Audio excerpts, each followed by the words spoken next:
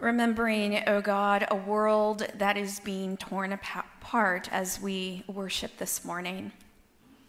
May these words fall fresh on us. The Lord is my shepherd.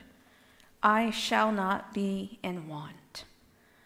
Though I walk through the valley of the shadow of death, I will fear no evil, for you are with me.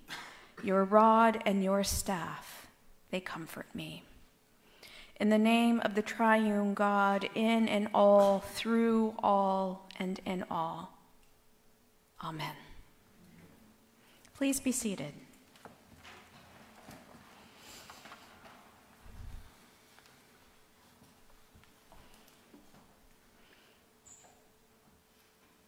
If you feel as though your head is spinning a bit after hearing the gospel this morning, I think you're probably in good company. This is another parable or short story that Jesus tells to make a point. Remember, parables aren't real. They are made up, but nonetheless, they serve a purpose. Using notions and ideas that are absolutely exaggerated and preposterous to make a point. That is what a parable is. Jesus uses them often when he teaches. And personally, I just feel that they are ways that make Jesus quite clever. And we catch a glimpse of just how clever he is. Remember, many times he uses parables when in company of those who were out to get him or to trip him up, primarily the religious leaders, the Pharisees and the Sadducees. Some parables are a little bit easier to understand than others, like this morning.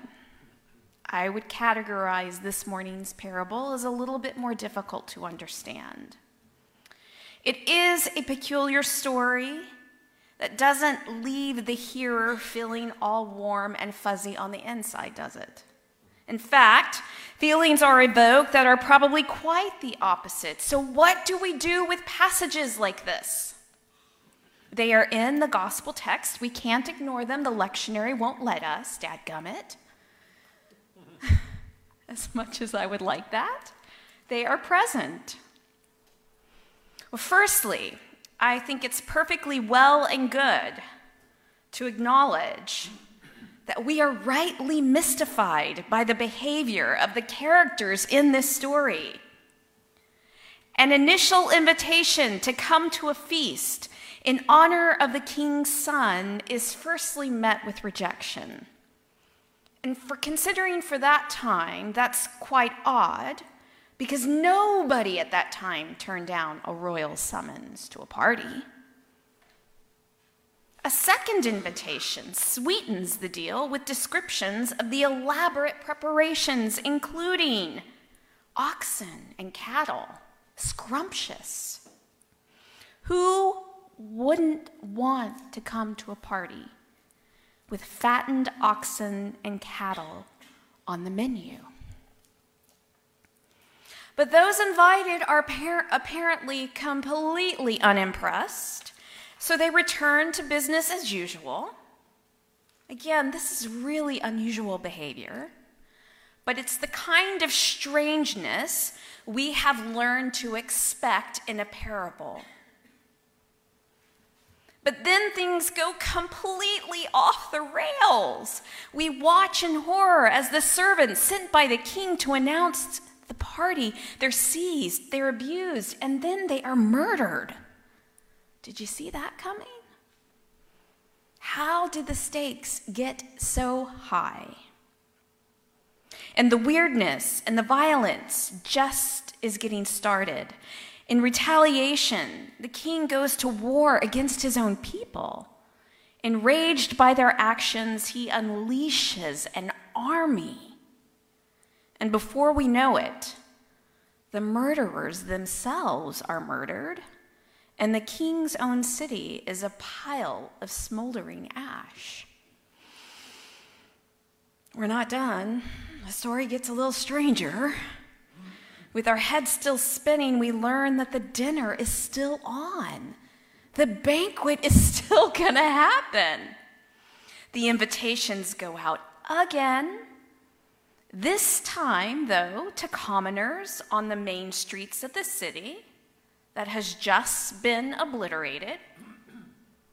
And as soldiers pillage and destroy, we learn that food for the banquet is still being cooked, prepared, and kept warm for the guests of the party. If this sounds absurd, it should be. It's a parable. But wait, we're still not done.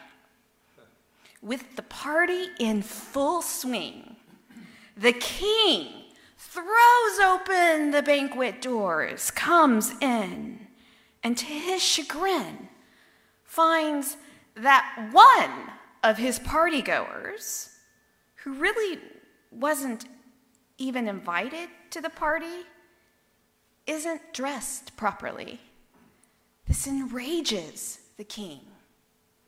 And so he says, "Friend, how did you get in here without a wedding robe?" Receiving no satisfactory answer, he has the man bound, thrown out, and not just outside the hall, but into the outer darkness where there will be weeping and gnashing of teeth. Seriously, this seems a bit extreme, doesn't it? Of course, this man wasn't dressed for a party. He was literally pulled off the street at the last minute and told, "Come to the king's party." Preposterous, exaggerated. Another parable. How could a king expect for someone off the streets to be properly dressed for a royal party? Well, that's the way the story ends. No real sense of redemption. So you tell me, as a preacher, how do you find good news? How does one find gospel in the midst of this parable? Again, this is a strange and disturbing story. But after sitting with it, in some measure, I do believe it points to something that is worth saying. Will you give it a chance? Here's my best guess. At this particular time in the telling of this story, remember, there wasn't a message, there wasn't an understanding that the message of God was for everyone. It was for very few select people. However, in this story, although disturbing to say the least, the king, he invites those to the banquet that he thought would come firstly. But they didn't. And so he invited again. And this time, he invited every single person. He invited everyone. Okay, so you might ask, well, Mother Suzanne, what does that mean for me? How do I make sense of that in my life and in the context of what is going on in the world right now? And this is where it's helpful for me to pull back from the story just a bit and to recognize what the overarching message, what is being communicated. In light of what is going on in the world this week, if you've been under a rock, another war has begun. There have already been so many who have died, so much destruction has already happened. Ironically, in the area of the world where this parable was first spoke. There is a sense that both sides, yes, both sides, as hard as it is to comprehend in our own minds, are loved deeply by God. This is difficult for me to preach. This is difficult for me to write and think about, but it has to be said. As a reminder to us all that this is where God lands in the midst of these situations that are so far beyond comprehension. God continues to invite all of his creation to himself, whatever and whichever side one is on. As disciples of Jesus, regardless of how layered and dismal this story may sound or the world may feel at this particular moment, as strange as it may be, I believe there are hopeful words in this text. Despite the absurdities and the peculiarity, it speaks now, perhaps now more than ever. God is in all, working all together for good. And if we pull back, no matter how bad things seem or feel, God is continually calling his creation to himself, good and bad, rich and poor, because God is a God of expansive love, radical inclusiveness, and gracious hospitality. It never ends, whether there is a war going on or not.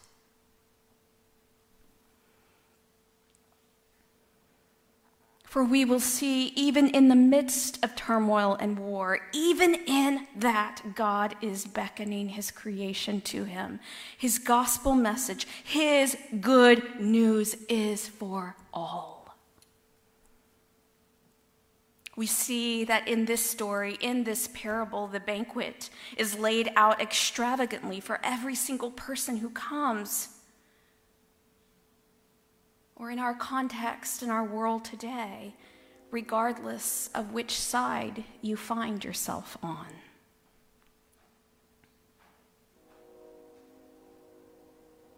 And bringing it even closer to home, for those who have never been invited or thought about, when they finally get to partake, when they finally get the invitation from the King for a new way, it is life-changing. I caught a glimpse of that on Friday afternoon with our dear Lupe Ramirez. Lupe is a man who came to Grace several years back by way of our mobile food pantry. He was our director of traffic, and he did it really well. And the more he came on Thursday, because he felt included and welcome, we slowly began to see how every single time the doors of this place were open, Lupe was here. In fact, in the horrific winter storm of 2021, it was Lupe who discovered that our parish hall was completely underwater. He loved being here. He loved being in this place because he was accepted, he was welcomed, and he was loved. Unlike any other place or group of people he had ever known. He had never felt that before coming here. So while at the same time he's experiencing this radical inclusion and love by a church, Lupe was also undergoing his own serious health struggles. Ed and I went to see Lupe in the hospital on Friday afternoon, and for those of you all who don't know, his heart is functioning at 20%, and his congestive heart failure has basically taken over. Lupe's sister, Lucia, greeted us and described how all day on Friday, if there was any moment when Lupe was alert, because he's now in and out of sleep, all Lupe could talk about was grace. Can you imagine? Every word out of that man's mouth was grace, and how much he loved this place, how it had changed him, how much he missed it and wished for one more time to worship here. Over and over he recounted his love for this place, the place that welcomed him and showed him what unconditional love is like.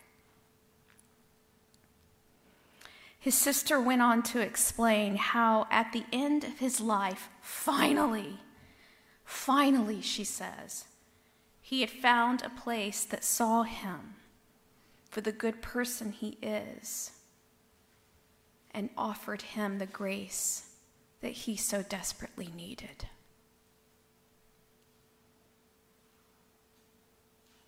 So prayers, the sacrament of the body and blood of Jesus, as well as the anointing, were graciously given to our friend Lupe. And I reminded him with all of that, the presence of Grace Episcopal Church. His church family was right there in the room with him.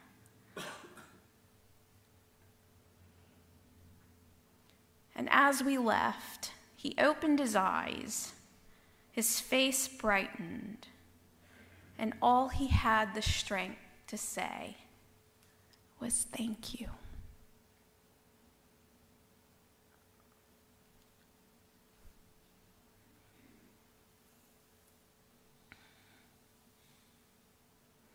When Jesus uses a parable to teach, his main desire is for the kingdom of God to be made known. That's the thing, the kingdom of God, the kingdom of heaven, it's all around us. It happens when we're open, when we allow God's spirit of invitation, welcome, and hospitality of grace to come in, when we pray for those who are caught up in war and its ravages, and trust that somehow God is in the midst offering peace, offering balm to those who are in great anguish. The kingdom of God comes when we care enough for the suffering of others to interrupt our own lives so that we can then offer some measure of comfort and peace to them. The act of soothing another person's sorrow, that is a sacrament.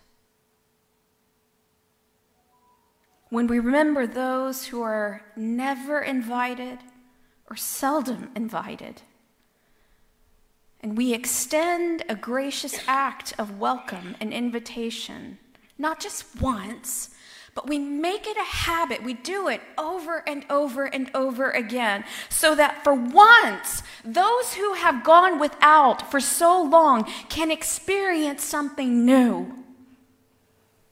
They can experience what community and family means. So much so that when they are on their deathbed, they call to mind where they've experienced that. Because for them, it is God's kingdom.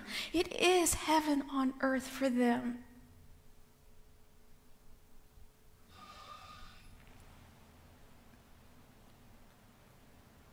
So this morning, however you come and whatever you bring, the sorrow, the joy, all of it, you've arrived for a banquet. And as your priest, I would be remiss if I did not tell you it is laid out for you. However you show up, whatever clothes you have on and the baggage you bring, it's for you.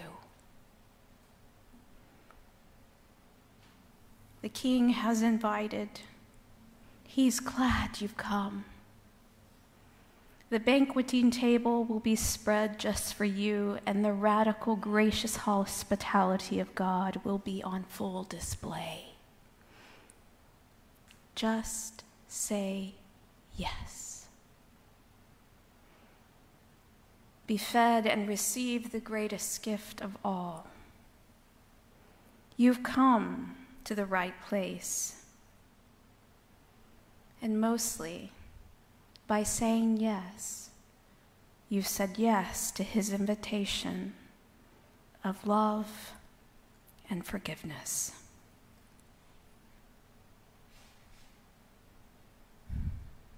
In the name of the triune God, Father, Son, and Holy Spirit. Amen.